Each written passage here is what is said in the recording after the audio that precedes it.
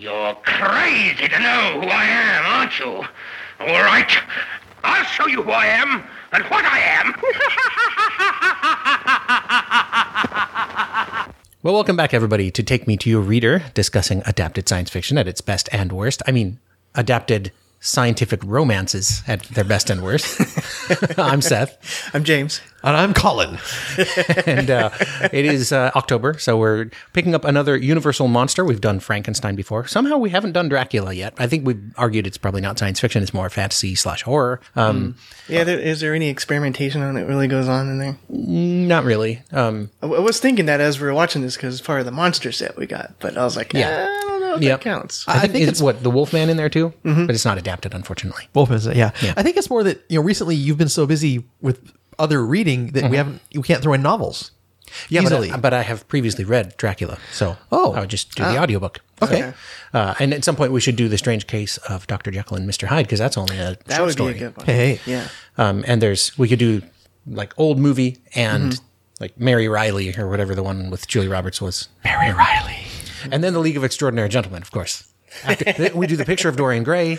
We do basically everything that's where the characters from that, which I've heard is terrible. Yeah. And it's based on a graphic novel. So, never mind. Yeesh. Anyhow, this time, I guess I could talk about what we're doing this time. If you haven't seen what we're doing yet, it's because we're doing The Invisible Man, 1897 novel by H.G. Wells, which was adapted into a 1933 film starring Claude Rains and directed by James Whale. Yep. We are also going to talk about two other films that we're going to talk about to what extent we could see them as adaptations of The Invisible Man. And that is 2000's Hollow Man and 2020's The Invisible Man. Same title. We'll have to figure out what we think about calling it an adaptation. So, previous history with The Invisible Man. Just the book for now. This is the first time I had ever read it. Although I did hear an audio adaptation in the early 2000s by Alien Voices. Right. Yeah, we can talk about that as well. Did you ever listen to that? No. Okay. No, and I've never read it. Colin and I either, can so, yeah. talk about it. This is one that I had previously read. I've talked about in previous times when I was home for the summer. My sister had a big shelf full of books, and I read lots of them. And there were a few H.G. Wells books on there. So I read like The Time Machine and War of the Worlds and The Invisible Man. Time Machine. But yeah, so it was a review for me, so it worked because it's a 5-hour audiobook. I listened to it over the course of literally like 24 hours, over the course of 2 days. So that made it easy for me. And then I could listen to Alien Voices. Yes. Which was awesome. No history for you with the book? Nope. All right. Do we need to talk about what the premise of this book is? I feel like... Well, if we're going to talk about whether these other two movies are adaptations, I think we should at least get something on the board for what defines the story of the original of The Invisible Man. I agree. Well, you want to take that?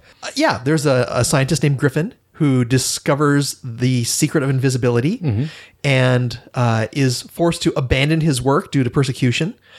And then he makes it to the village of Iping, which tends to show up in several of the adaptations. And then all sorts of bad things happen. Yeah. And this is where I want to get to, what helps define the Invisible Man. Yeah. So He's invisible. yes, but to me, one of the things that's very defining about the book is it seems that he's a basically good person who is turned evil by the process, the loneliness, the abandonment, the persecution, trying to get back to being visible, but being unable, Right. and then deciding finally to use his abilities to gain revenge and get power over the people that have persecuted him. Right. Yeah, I think that's the major thing, is the reversion being the big problem. Trying to revert to being visible as being kind of that's what kicks him over into being evil. Like he can't figure out how to get visible again, so I'm just going to have a reign of terror. Goes insane. Yeah. Yeah. Or is it more the absolute power corrupts absolutely thing? It could be. That's the question. Yeah. Yeah. Well, first time read for you guys. What did you think of the book? I enjoyed the book. Yeah. I got the standard ebooks adaptation of it, which is the kind of kicked up version of Project Gutenberg's version. So it's a really nice layout of the book. It's designed well. It has good links inside of it. Yeah. A good table of contents. Yeah. If you were going to read Gutenberg materials, I'd look to see if you can get one of the versions of the book from there first. Okay. What about you, James? Same version. I think I read that one. Yeah, from Gutenberg. Okay. One thing I found annoying about reading the book was the reading accents.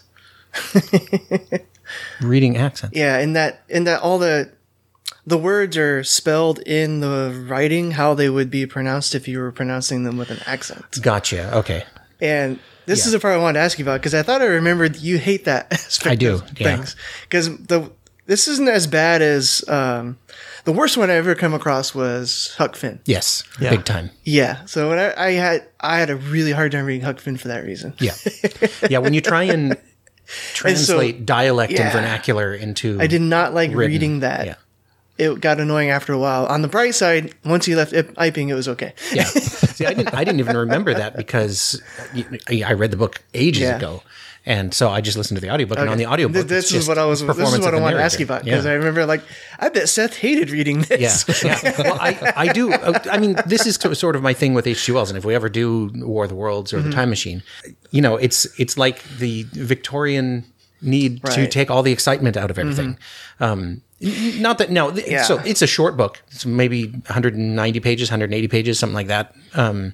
If that, you know, sub 200, a light read, It was something, yeah, like 150. and depends how you. It was 153 Nook pages. And Yeah, and so it's always surprising to me how slow a book that short can be, and so H.G. Wells has never been my favorite. But I wanted to talk about this because I feel like now with streaming media, we have the argument that happens between the binge model and the weekly release model. Where with the weekly release model, you get the water cooler moment, right? Where people get to talk about the episodes in between, like you and I used to do with Lost when we were running. Oh my goodness, yeah. Right? Watching that in a binge would be a completely different experience because we wouldn't be theorizing and that kind of stuff. We'd watch the whole thing and then talk about it afterwards. Right. And it's a different thing. Walking Dead, too. Right. Yeah, exactly. Yeah. Well, they used that for evil, right? Right. Where they're like, oh, we're going to have a mid-season finale where we leave people completely up in the air and be dishonest with them. Where this, you know, and a lot of books of this era were serialized in magazines and periodicals. And so you kind of had a similar thing where it's the Wait, was excitement. this serialized? It was. Originally. Yeah. And so there. Breaks make sense now. Yeah. Okay. Yeah. All right. The breaks between publications, that's where the excitement comes from because you want to know what happens next. Right. Yeah, because so- I found the beginning of it a little sloggy, and it kind of reminded me of Triffids in that way. Yeah, I'm yeah. like, all right, fine, here's some more scotch and what they call Siphon? it? Siphon. So I had some more scotch and siphon, as mandated by Colin. Which is soda.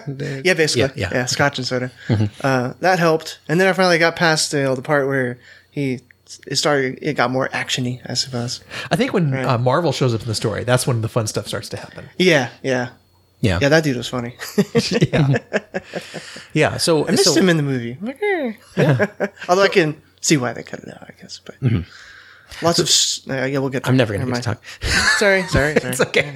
I can't edit any of that out. So this is just James continue. You know, in person, this isn't supposed to happen, right? I mean, in person, you know, like I can see when James is winding down, and then he just keeps going. You know what the problem is? You're usually across the table from me. I'm not think so. used to. That's right. Yeah, that you're in Colin's seat.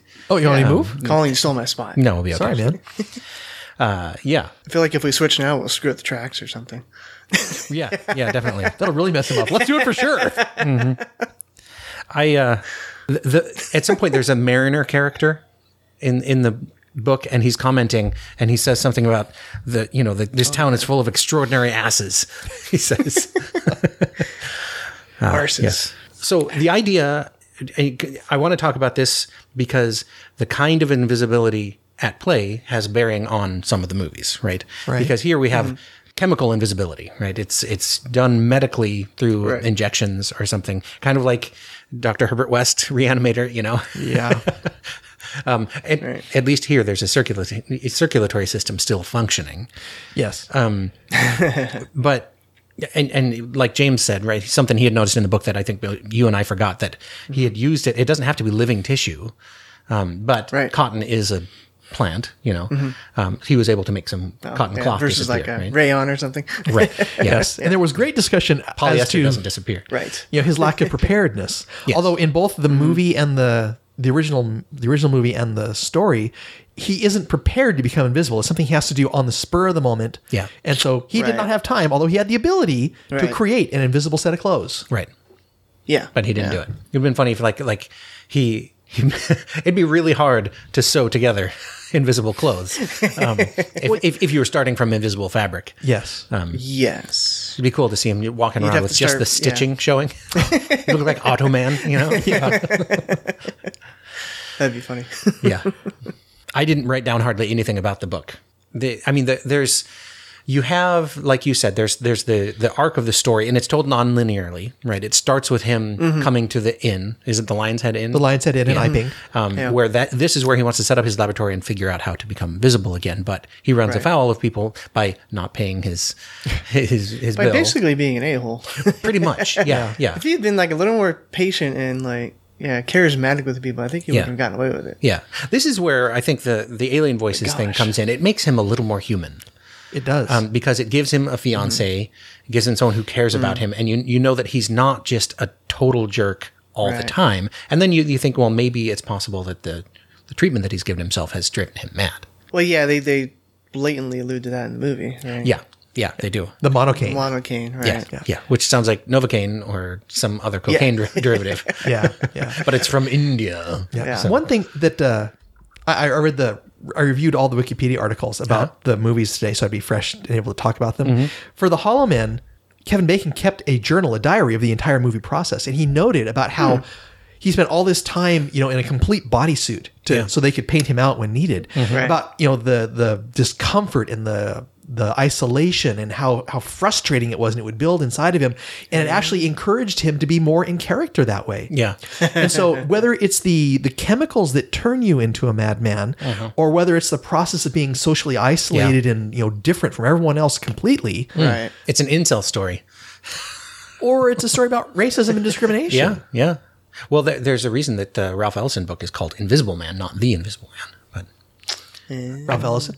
I'm trying to think if it's actually, maybe I'm thinking of a different book. I thought it was about racism, but famous book. Okay. I don't remember. Okay. I'm not sure if I've actually ever read it. So speaking out of some ignorance, this is one of the Universal Monster movies. And that was when I was initially thinking about it, and my memories of the story, I didn't remember that he was such a bad guy. And so it's completely appropriate for him to be in the Universal Monsters pantheon because he's awful. And it's interesting to have the main character of the book kind of also be the antagonist for the book. He's like the protagonist and the antagonist. I almost said protagonist because of Blanket. Protagonist. Yeah. Well, it's almost like Dr. Jekyll and Mr. Hyde that way. Yeah, sort of. Other discussions about the book? I thought that you would have really liked the book because of the cat that's in there. The cat destruction? The cat destruction. I did write it down. And that was brought forth in the movie as well. There is a cat assault. Well, the cat didn't get destroyed. It just got disappeared. Right. Like Dandelo Disappeared, but like- in The Fly. The eyes, except the eyes, right? Yeah. Right. Yeah. So at nighttime, if you shine a flashlight, you still be able to find the cat. I was trying to figure out, like, the idea here is as long as you're living, the invisibility works, you die, and it reverses itself. But we all are that doesn't make sense, losing though, dead with skin all the the time. Is our hair alive? Right. If Yeah. It the didn't dude make was sense to ashy, me with he the would be- he hair would- and the rag. The rag that he turned invisible in the book. Right. That you guys forgot about. Yeah. I'm like, so why would you revert upon death? I think it's possible this isn't hard science fiction. Reasons. Reasons. Reasons. Fair enough. All right. Yeah. Plot. I'll press that button. I believe. Although there is a lot of discussion of optics and transparency and everything Yeah. else, but it doesn't survive a really thorough investigation or thought Right. process. Well, it's Right. sciencey enough, right, for the time, and that's why he considered it a scientific romance because it brings in the idea. I'm kind of like Frankenstein, right, where he talks about, I assembled the tools of life that I might imbue a spark of being into this person, right, and something like that. Very flowery. It doesn't language. tell you what the chemicals are or anything. But it does talk about optics. And it's kind of like The Time Machine is very similar, where he's talking about the process of, we start moving in space but not time, or moving in time but not space, I guess it is. So Wells liked to do that kind of stuff. yeah. But yeah, not hard science fiction. And of course, the story begs the question, we were so obsessed as to whether we could do it, we didn't even stop to think if we should. Raises the question. Oh, I think it begs. No, it does not beg. Does not beg the Totally question. begging. In the modern vernacular, it begs. In proper English, which almost no one except for you speaks anymore. Right. Yep. Essentially, no one should say begs the question because you're always wrong, Right. unless you're talking about a logical fallacy. So, It has evolved beyond your. yeah. I can still be an old man yelling at clouds. Get off my grammar! Yeah. Right. Anything else to talk about that book? I mean, I'm sure we can circle back to stuff from the book, from the other things, but why don't you talk about Alien Voices a little bit? So Alien Voices is a group of Star Trek actors who get together and essentially did full cast radio plays. And the one that I own is The Invisible Man by H.G. Wells, and it stars John Delancey and Leonard Nimoy and Nana Visitor and Oh, that's right. the other ones who I've unfortunately forgotten at the moment. And it tells a fairly close adaptation of the story, although, like Seth mentioned, it linearizes it. So you start off with the origin story of the Linear Man, and then you follow him as he becomes invisible because his papers are going to be stolen by his professor, and then we move into Iping, and then we get to meet Mr. Marvel. And believe it or not, I have never finished listening to it. Oh, really? Yeah, I get up to the point of Marvel every single time, and then something happens to distract me, and I have never gotten back to it. Oh, wow. So I don't know how it ends. Where do I'm you assuming find this? He has the CDs. I have the CDs. Yeah. Can I borrow them? Oh, you betcha. Yeah, and John Delancey's voice characterization. Oh, it's 'Cause terrific, yeah. When we talk about the movie, which we're going to do really soon, John Delancey's fantastic. Claude Rains was picked for his voice because you spend so much of the time not seeing him. Yeah. Well, when you're going to Right. talk about a radio play, you want a lot of someone with incredible voice talent, especially if you're going to do multiple roles. And John Delancey just does a great job being Griffin. He's very good. All right, James, get off your phone. All right. And then, yeah. We'll move on. Move on to the movie, 1933, 1933, starring Claude Rains. directed by James Whale, also starring Gloria Stewart, famous from Titanic. Right? Yes. Old Rose. Yep. And William Harrigan as Kent. Kemp. Kemp. That's And right. Clarence the Angel. Yes. Yeah, and Clarence the Angel as the fiance's father. Right. Yes. And whatever her name was, Uma something, as the gesticulating barmaid. Right. So this is 6 years into the talkie era, and I feel like the acting has not quite caught up with talkies. Did not quite evolve yet. Yeah, I mean, this era of film tends to be that way, a little extra melodramatic. I don't remember it quite to this extent in Frankenstein, and it was mainly that one character. You know, both Yeah, it the was kinda female just- characters were kind of just screamy, right? Yeah. Which is kind of what they did back then. Yeah. I mean, even into the 50s, they're like that. Yeah. So one thing I'm curious, when we get to ranking them, there's something about telling a story about an invisible man that tells differently in a visual medium than on the page. Just because you can use visual effects to tell the story in not a different way, but it's it brings it to life in a different way. Kind of like you're always talking about, you know, bring this to life. Well, here you have a definite visible phenomenon or invisible phenomenon that you're trying to picture in your head, and then seeing it on the screen is kind of rewarding. Yeah. Or not seeing it on the screen. In this Or not case. seeing it. Yeah. I liked the invisible butt kick. The invisible butt kick was good. The special effects were wonderful. They are. All practical. Yep. All in camera. In the special Yeah. feature, which is on the Universal Movies DVD that we have, Yeah. It talks about, you know, the most difficult shot where they actually composed 4 different shots in order to make the one short scene of where he's looking at himself in a mirror and peeling off his head tape. Yeah. Yeah, it was really cool to see Yeah. that in the special on the And I bonus thought, Yeah. you know, there were several times where I'm like, wow, I'm curious how they accomplished like the footsteps in the snow, Right. Where they had specially cut boards with imitation snow over the top of them, so when they dropped them into the snow, you wouldn't see the wood. Right. It looked like a compression. Yeah. Or like when he sits in the seat and the pillow the cushion gets a dent in it. Yeah. Right. Yep. I feel like you always have to have that kind of a shot in an Invisible Man movie. right. Yep. Yeah. Why and all the stuff flying in the bar. So, Oh yeah. the movie is about 71 minutes. Yeah.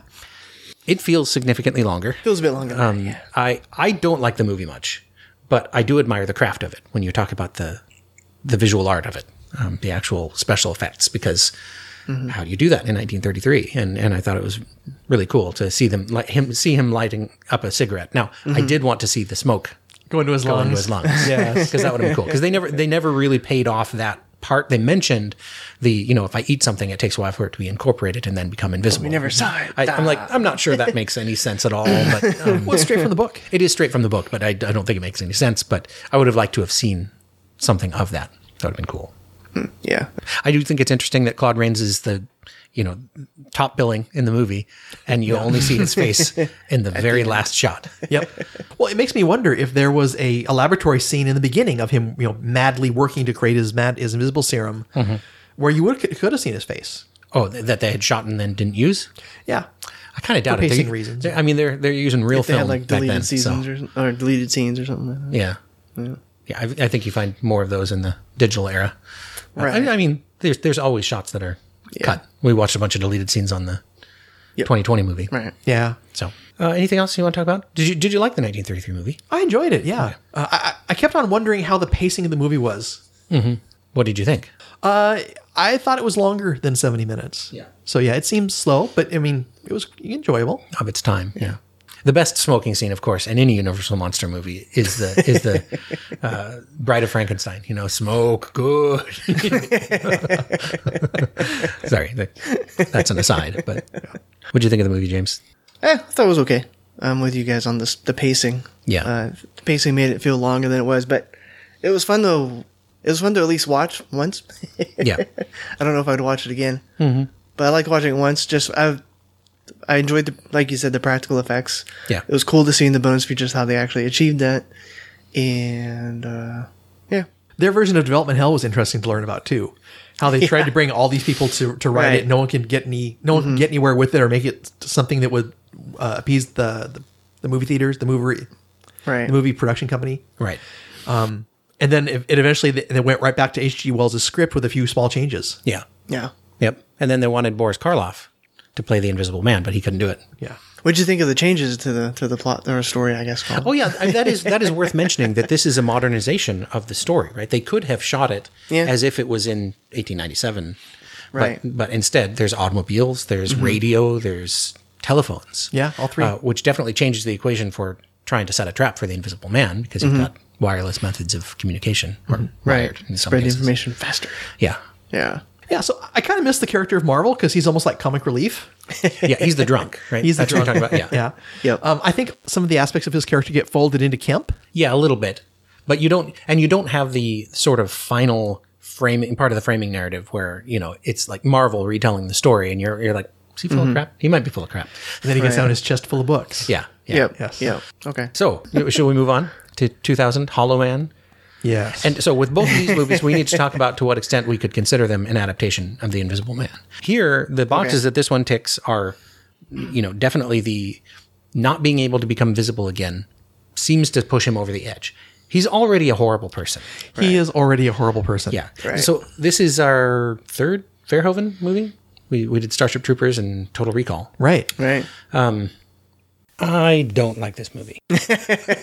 Why don't you like this movie? I don't like this movie because I'm fine with the character being more of a villain. And in the 1933 one, he crashes a train Yeah. full of people, right? The body count totally. is significantly Yeah, higher that in was the 1933 movie than in the book. And he kills Kemp. Yeah, but this one, the way it starts off showing that he leers at his neighbor, who's a bit of an exhibitionist. Right. She should be free to be an exhibitionist in her own home, and if she wants to leave the things open and go nude in front of there and tease him, she should not be subject to attack because of that, right? The dudes need to control themselves. Okay. So he eventually sexually assaults her. He rapes her. Yeah, and We get to watch. it is entirely gratuitous. Like Right. it would be very easy to imply it, to show the after effects of it, but I did not care for the way that was portrayed. You could have just done it and like canned away kind of thing. Yeah. Left it implied rather than being so explicit. That's about it. Yeah. Yeah, I mean, it was Chekhov's sexual assault, basically, right? At the beginning, he's looking at her, she closes the drapes, Right. and he's like, damn it, You know this is gonna happen. you know this is going to happen. And so the fact that they showed as much of it as they did, it's reprehensible. So, So you didn't mind when he was groping the lab assistant? oh no, I didn't like that either. Okay.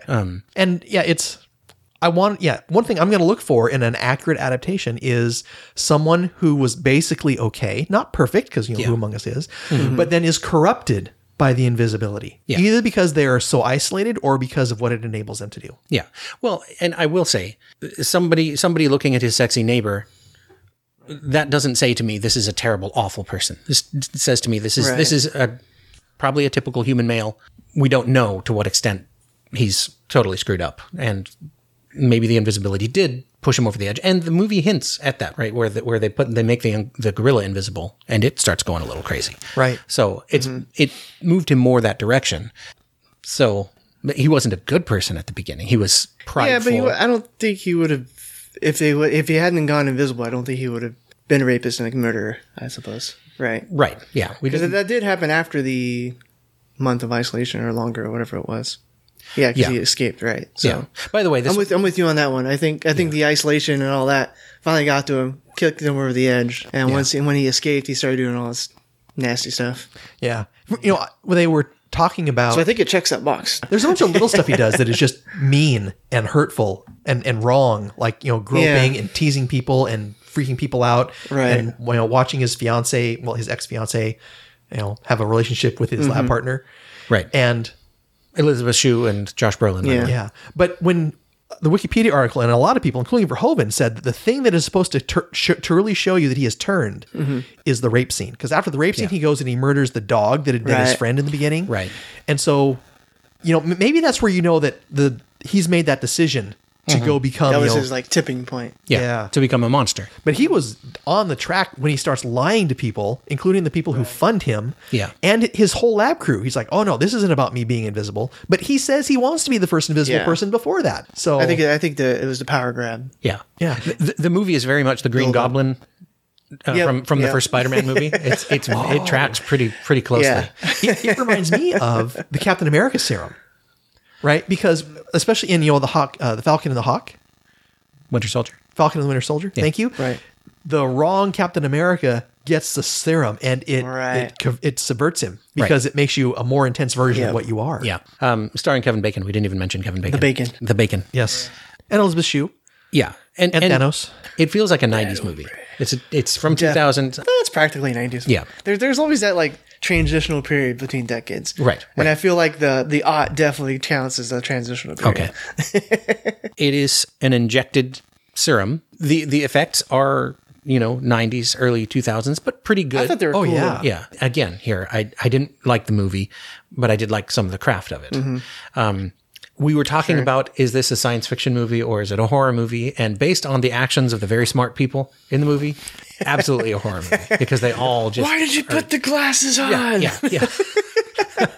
Because or they put them on and then they take them off. And they put on the thermal... or they hold them to their face and then they take them off. Right, and then they go, I can't see him. Where is he? I'm like, well, you know you can't see him without them. Why would you ever take them off? Right. Even if, so that happened when he went into the place that was full of steam because it would make everything about the same temperature. Right. He's cooler than steam.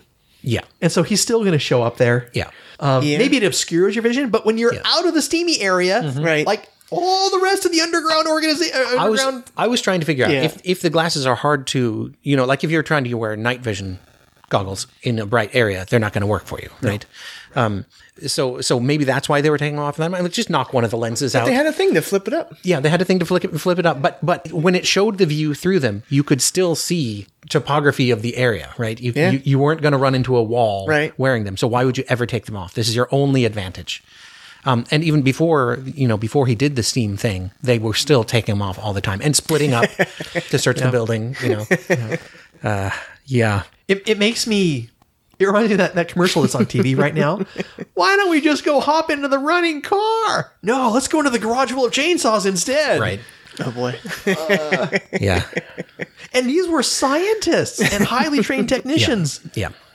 Now, every once in a while, they would do something smart. Like, I think at one point, the lady who got groped takes all of the blood and begins splattering it all over the floor to try and get footsteps and other things. And they triggered the... overhead sprinkler system because he would show up in the rain. So that was all really smart. Yeah. And ultimately Elizabeth made it out of the fridge. Yeah. Yep. And what did she use a gas canister or fire extinguisher or something to find him? Once, yes. Yeah. And then, it turns out that like electricity makes him visible. I mean, this movie adapts cat destruction into dog destruction. Right. And so, no, I think this is influenced by The Invisible Man. But even when we were watching that little documentary about the original movie, invisibility has been a part of our mythology for hundreds of years or longer. You know, capes and rings and helmets and all kinds of things. And so there's a mythological... Perseus? Was it Perseus who had the helmet to turn invisible when he was going into Medusa's I think so. I think so. Oh, really? Clash of the Titans. Ah, yeah. Yeah. So to say Just if don't this look is- at her. Yeah.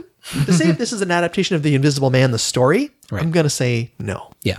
It's in a lot of ways it's close because it has the chemical thing. It has the scientist who's working obviously Right. in this field, makes himself invisible, struggles to Experiments become on himself. uninvisible and goes nuts. So in that sense, you could see it as a modernization of it. He never does. He does cover himself up with them. They make him the latex Right. helmet, Yeah. right? Yeah. So that he can at least be sort of seen, and that was disturbing. Yeah, I guess I'm with you on the movie, I suppose. To me, there was some good spots. I like the special effects or whatever, but overall, it's not like something I would be anxious to watch again, I suppose. Yeah, yeah, I mean, there were some cool things like the idea that the reversion of invisibility process caused, destruction and incoherence at the subatomic level, so you Right. melt into the table. Yeah. So that was kind of suspenseful. yeah, and And it's kind of cool that Elizabeth Shue gets to kick butt. yeah, she finally all of a sudden realizes she's smart.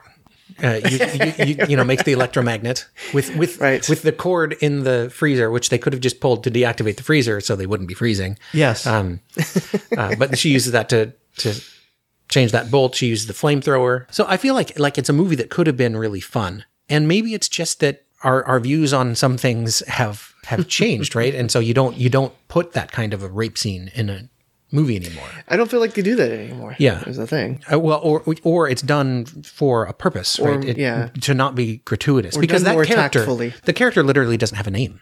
Right. It's just Sebastian's neighbor. And so that's why it's so she gratuitous to credited? me. Yeah, she's credited. As Sebastian's neighbor. Yeah, as Sebastian's Okay. neighbor. And so it's like this nameless, almost faceless person who we're going to show her nude and show her sexually assaulted. And that's gross. So without that, it's sort of in the Starship Troopers range for me. Where I'm like, okay, I can turn my brain off and this will Right. be kind of fun. I'm going to yell at the stupid smart people, but Verhoeven on review, retrospectively, did not like this movie. He's like, I always try to make something that's unique and special to me, and I felt like there were 20 other people that could have made this. okay. And here's the other things. It made a fair amount of money at the box office. It Oh, cost okay. $95 million to make. And that's an important number to remember. $95 million to make a movie Okay. about the Invisible Man in 2000. Okay. All right. And it made $190 million, but on Rotten Tomatoes, it's only reviewed as high as 27%. Yeah. So not thought very highly of. Yeah. For a variety of reasons. Right. Most horror movies don't review very well. Yeah. Just as a genre. I guess that's true. Right. Anything else to say about this one? No. All right. We can move on to 2020. I think I was the only person who had seen this movie before, right? Yeah. Yeah. And you've now seen it twice, Yep. James? Okay. So this is, 2020, written and directed by Lee Whannell and starring Elizabeth Moss and Aldous Hodge and Jamie Dormer, I think from Patriot and whatever the guy's name was who was the husband or the boyfriend. Oh my goodness. Yeah. He got second billing, Yeah. which is interesting, and I do want to talk about that. There's some very different things about this one that make it really hard to think of it as an adaptation because the Invisible Man is not the main character. The main character is Elizabeth Moss, Right. and the Invisible Man is absolutely the antagonist. It's interesting you mentioned that because I was reading through the IMDb reviews yesterday, and almost every 3 and 4 star. There was about not a lot of 3 and 4 star reviews, but complaining about how the Invisible Man was not the main character, despite being the title character. Yeah. And it was like hashtag Me Too movie, which I'm like, yeah. you guys suck. Well, yeah. I mean, you said these it right. reviews are terrible. You guys suck. Yes, they didn't. I mean, they weren't going to name it the Invisible Man's girlfriend, Right. So- but the fact that was their problem with it is like, really? Like, no Yeah. critical thought went into their review. And all the actual good reviews had critical thought behind them Yeah. in how they given props where props are due, I suppose. Yeah. So the points of another point of difference, right, is this is not a chemical invisibility. This is a technological invisibility. It's a suit. It's a suit that can be transferred to other people quite easily. Yes. Or have multiple suits. Or have multiple suits, yeah. Points in its favor is Adrian Griffin, right? The main character's name is Griffin. He's a Yep. world leader in optics, is. so that's very much right from the book. It's just, it starts with him. I mean, you want to think of this as a monster movie. The Invisible Man is a monster, right? Without a doubt. Without a doubt. I really like this movie. I've seen it twice. I would absolutely watch it again. I really like Lee Whannell's directing. Well, and his screenwriting. This And is his him. screen- Yeah. Yeah. Well, he's done a lot of screenwriting. He wrote all the Saw movies, actually. Yeah. Well, he co-wrote those. Yeah. Yeah. And Upgrade. I liked Upgrade. Yeah. Upgrade is rad. I gotta watch some Upgrade, I guess. There, a lot of the actors are. It's like a 90-minute movie. Common. So the dude that interviews Elizabeth Moss for the architect position Yeah. is an Upgrade. Yeah. He's like one of the main villains. Super soldier kind of guy. Yeah. And then Adrian Griffin's in that movie too. Oh wow. In Upgrade as oh, well. I forgot he was in He was also Yeah. in The Haunting in Hill House, which is how I recognized he him. was The few he was times Peter you in get to see him. in the Haunting Hill. Yeah. So yeah, I remember seeing a trailer for this and thinking, "Oh, that looks terrible," and it was just because like the movie presented the idea the trailer presented what's in the movie that your loved one has died and he's left you $5 million as long as you can pass a psychological screening. And so I knew there was going to be the bit of is she crazy That does in kind of there, change the but the premise. trailer shows her stabbing the Invisible Man with the pen. So you're like, well, Yeah. the Invisible Man is real. I felt like the trailer should have left you wondering, Yeah. is she just cuckoo? Yeah. Because that's where the Me Too thing comes in, right? Yes, People where don't believe women. Trailers are garbage. When they talk about stuff, right? They don't get believed. Mm-hmm. And there's gaslighting, and there's a ton of gaslighting. There's in a this movie. hell of This movie gaslighting is in essentially movie. gaslighting. It's Yeah. it's sleeping with the enemy where the enemy is the Invisible Man. Yeah. And where he, decides to get the ultimate revenge on her for leaving him. One, because he has the resources to do it, but two, he has the not only resources but the abilities because Yeah. he become invisible.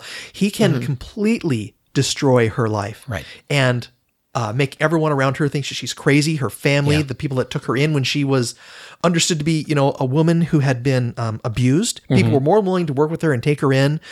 Right. But as soon as things changed a little bit, everyone starts to doubt her. Yeah. Yeah. Well, he undermines everyone she wants to turn to. Right. Yeah.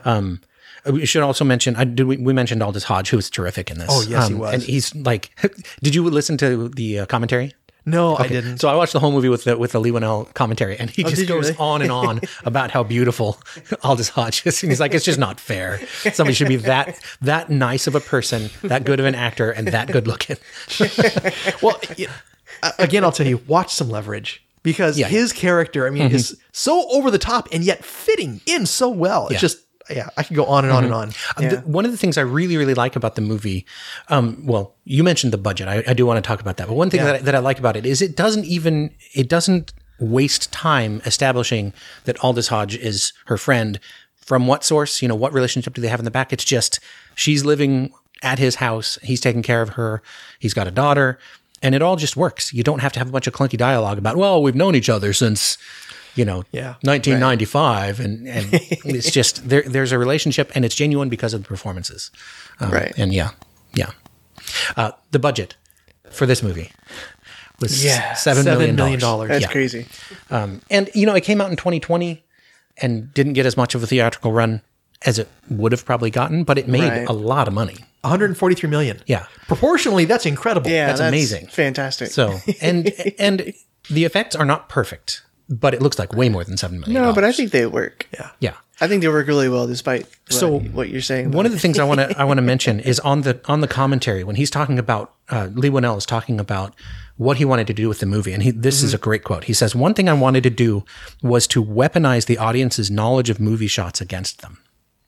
So, like, he moves the camera knowing that the audience is used to horror movie tropes. And so when he puts a shot into a mirror where half the mirror is cut off, you know that when he pans back over, something's going to be there, only it isn't.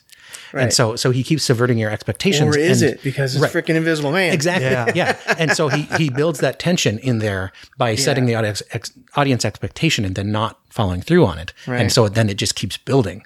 And then you get a scene like I jumped out of my chair on the ladder / why is the paint can open in the attic? I about crapped myself. I mean, it was totally cool, right? When she throws the paint on him. Right. But then you're like, Why is it open paint can? Maybe there's a missing shot where she's prying the lid off.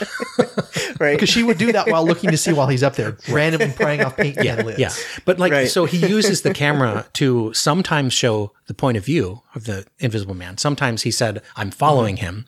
And sometimes he's like, I'm showing what he's looking at. So yeah, either right in front of him, right behind him, or from his point of view. Yeah. And the other thing I want to talk about is who was in that suit during the whole movie.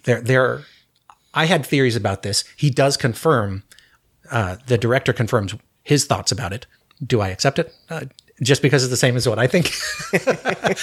I have to be consistent and say, no, I don't accept it. But when the director who made the movie tells you who was there, that's irrelevant. Well, it's like Harry Potter. Right? Well, J.K. Rowling. Now, if he's telling me, which we learned on the making of movies, the guy who gets second billing is the boyfriend. Yeah, Oliver Jackson Cohen. There we go. And at some point, the Invisible Man is shot and killed, and it is not the boyfriend. Brother, it's the brother, right? And so you could easily go, okay, it was the brother all along, and that's the story that Adrian tries to tell, that he was the one, he trapped me, in a wall in my house, and he's been controlling me, and he's been using the suit. Where Leigh Whannell says, no, it was Adrian all along, and that was just his end game, and that's what I had commented on. I feel like he's like, I don't think it was Adrian all along either, though. Yeah. No. Yeah. I unfortunately have too much experience with people who were abused and their abusers. And the idea that the abuser would have locked himself in the room with the person he was abusing is completely against the psychology of an abuser. Yeah. That's where I knew there had to be another person involved. Yeah. And so that's why I think it was both. Oh, you I felt think like it was I lost something then? So you think it was a partnership all along? Oh yeah. Okay. Yeah, that's where I'm at too. And so then the end game was okay, I think he's been killed. I need to lock myself up and make it look like he did it. Right. Okay. Try and pin it I think on it him, was because that's what he'd been pinning it on other people the whole time. Okay, so what was your premise? What did you think? My premise was that it had been Adrian the whole time until the very end. Wow. And then he had her follow. He had You can be him wrong. follow her Colin home. Isley, right? Yeah. Well, what about the point where he says, if you have the baby, because you think he didn't know that you had birth control? That tells me there's been an extended period of time where the brother's interacting with him. Yeah. And then you begin to ask, well, if he didn't die and the brother says, I saw the dead body, then it goes way, way back to the very beginning. Right. Right. He could be being controlled. You could say that he's not as guilty, but then he comes to the house and tries to threaten the family. Right. Right. I still think Adrian was probably leading the whole thing, but I think they were definitely working together quite closely. Well, so I can tell you that the scene in the parking lot of the mental facility, when he comes over and talks to her, it's funny because the voices of the two guys are very similar. Right. So Probably by design. I thought it was the brother. I would say that was Adrian. It was Adrian. Oh, okay. It was Oliver, whatever. Yeah. Cohen. Yeah. I think he's wearing the suit. That's the yeah. thing. They did put him in a green suit. No, I know. I mean, okay, so I know it was the actor in the suit thing. That's not what I'm talking about, though. I mean, in the actual story overall itself, I think it was Adrian at the parking lot and Adrian at the compound. What do you want to call it? Yeah. I'm not going to call it a house because that's not right. It looks like a hotel. Crazy. Yeah, that place. But I think it was the brother at the house the entire time, at the black dude's house, whatever his name is. Aldous Hodge. Yeah. You mean everything that happened there? Yeah. For a That big portion there's of it. definitely a couple times where you're like, how did he get from point A to point B? Yeah. And so if there are two of them, it would make Right, more because she sense. took a lift to the freaking mansion compound area. How the heck would he have gotten there in time? They wouldn't have. I think there was a brother at the house and that could be Adrian in the compound and the parking lot. But we know that the Oliver Jackson Cohen, is that his name? Yeah. was wearing the suit. Yeah, I know. When they were filming. I mean, there was a stunt yeah. performer at various times too, and it's definitely. Were you there when we were watching the extra features? Yeah, I watched that part. It was showing the whole kitchen fight. It was really That cool. kitchen fight was dope. Yeah. And how cool was it to have the actual actor? Because you're not going to get anyone who can imitate himself better than that guy, the actual even if they're actor. painting him out and doing all these things. Yeah, and there were. It was cool where he would talk about when you watch the behind the scenes or listen to the commentary, he talks about here's Elizabeth's stunt double coming down from upstairs. Yeah. Yeah. And kudos to Elizabeth Moss. Yeah, she's terrific in this. To go from, she looks so happy and upbeat when she goes to her interview, and then just right after that, there's bags under her eyes and her whole face and demeanor has changed. I mean, what an actress. Yeah. And to take on this role, that's something else altogether. Yeah. Because you're going to go down that journey with her of the abuse and the gaslighting and the think that you've been abandoned by everybody in the world. And now here's the interesting thing. Right. She goes through every single thing the Invisible Man does and ends up doing an Invisible Man thing in the very end. Right. Interesting. Yeah. And so to me, I think this is a direct adaptation of The Invisible Man. Only she's the Invisible Man. Yeah, so we know that, we know that Griffin is bad from the get-go because he's abusive and controlling and has been through the whole relationship and then continues to make things worse up to the point of assaulting and killing people. Yeah. And maybe that really is the only way she's going to get any justice out of it. Although I think if she had taken the suit and then began to show, yes, this creates invisibility. So now believe me, everything I told you. Right. That isn't the route she takes. She takes the route to protect herself. Yeah, and it's a good ending. It's not necessarily one you can feel good about, but when an abuser gets taken down, I have a feel hard pretty time good feeling about bad that. for that. You did hear everything, didn't you, James? Yeah, What did it sound like to you? sounded like he killed. I thought it was awesome. Righteous indignation. Yeah. The interesting thing is that, some of the first scenes that they shot, because they shot most of it in Sydney, but they did location shots and establishing shots in San Francisco, or in the Bay Area anyway, and had that house Right. there, that, it's not the same house on the inside as it is on the outside. No, they never. And they used special Right. effects actually to make the house look bigger than it was. So like I feel like there weren't a ton of special effects shots, right? They had to remove the Invisible Man in various places, but there's only a couple actual effect shots. And those don't look amazing. Like when she hits him, when she finally shoots him and he falls down, it looks a little janky, but I don't mind. I don't mind that a $7 million movie doesn't look like a $200 million movie. Right. No. So, Although, I mean, the motion capture camera work yeah. was incredible because in some of the shots where she's falling over and the camera stays on her perspective the whole way down to the floor. In that shot, the one where she passes out at the interview, Yeah. there isn't a motion control rig. The cameraman just went down with her. Wow. So Did he? Yeah. Oh, that's cool. amazing. Yeah. They did use the motion control rig for the fight in the house. Yeah, the fight in the house was, that was cool. with And- the timing is like, And you can confirm the motion control stuff in Upgrade is awesome. yeah. Yeah. It reminds me of Chronicle. Great story, Oh, yeah. great filmography. Special effects make it a lot better. Yeah. Right. Minimal budget. And so part of me wonders, why can't we do more things like this than $100 million blockbusters?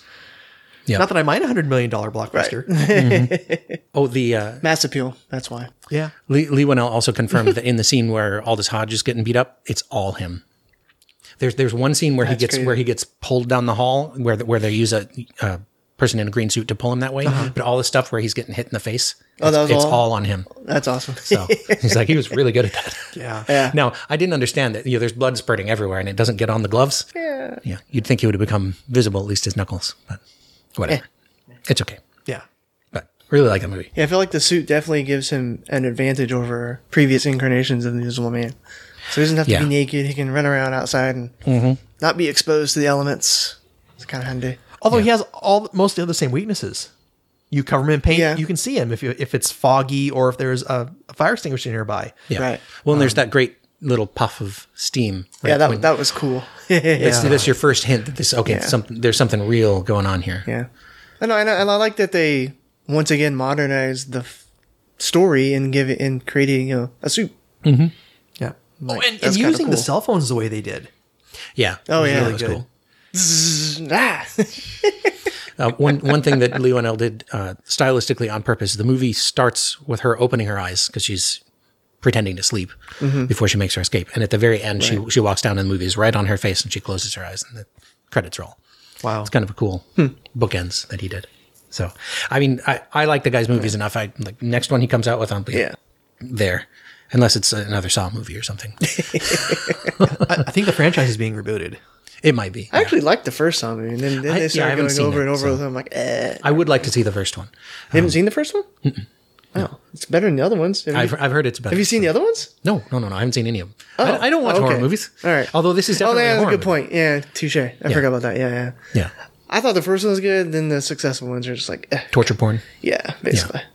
Yeah. Further thoughts? I think we talked most about the 2020 one. That's because we all liked that one. Yeah. Even Emily liked that one.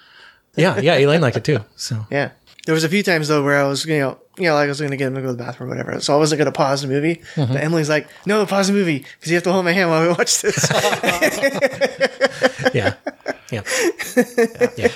So yeah, if in addition to the science fiction of it, if you want to understand what it's like for a woman to be gaslighted by an abuser, you should watch this movie. Yeah. Because it will put you in her head and it will help you understand what's going on. Yeah. And should you be convinced that you need to tell other people what they do and what they think and that you're right and they're not? Yeah. Can reconsider it.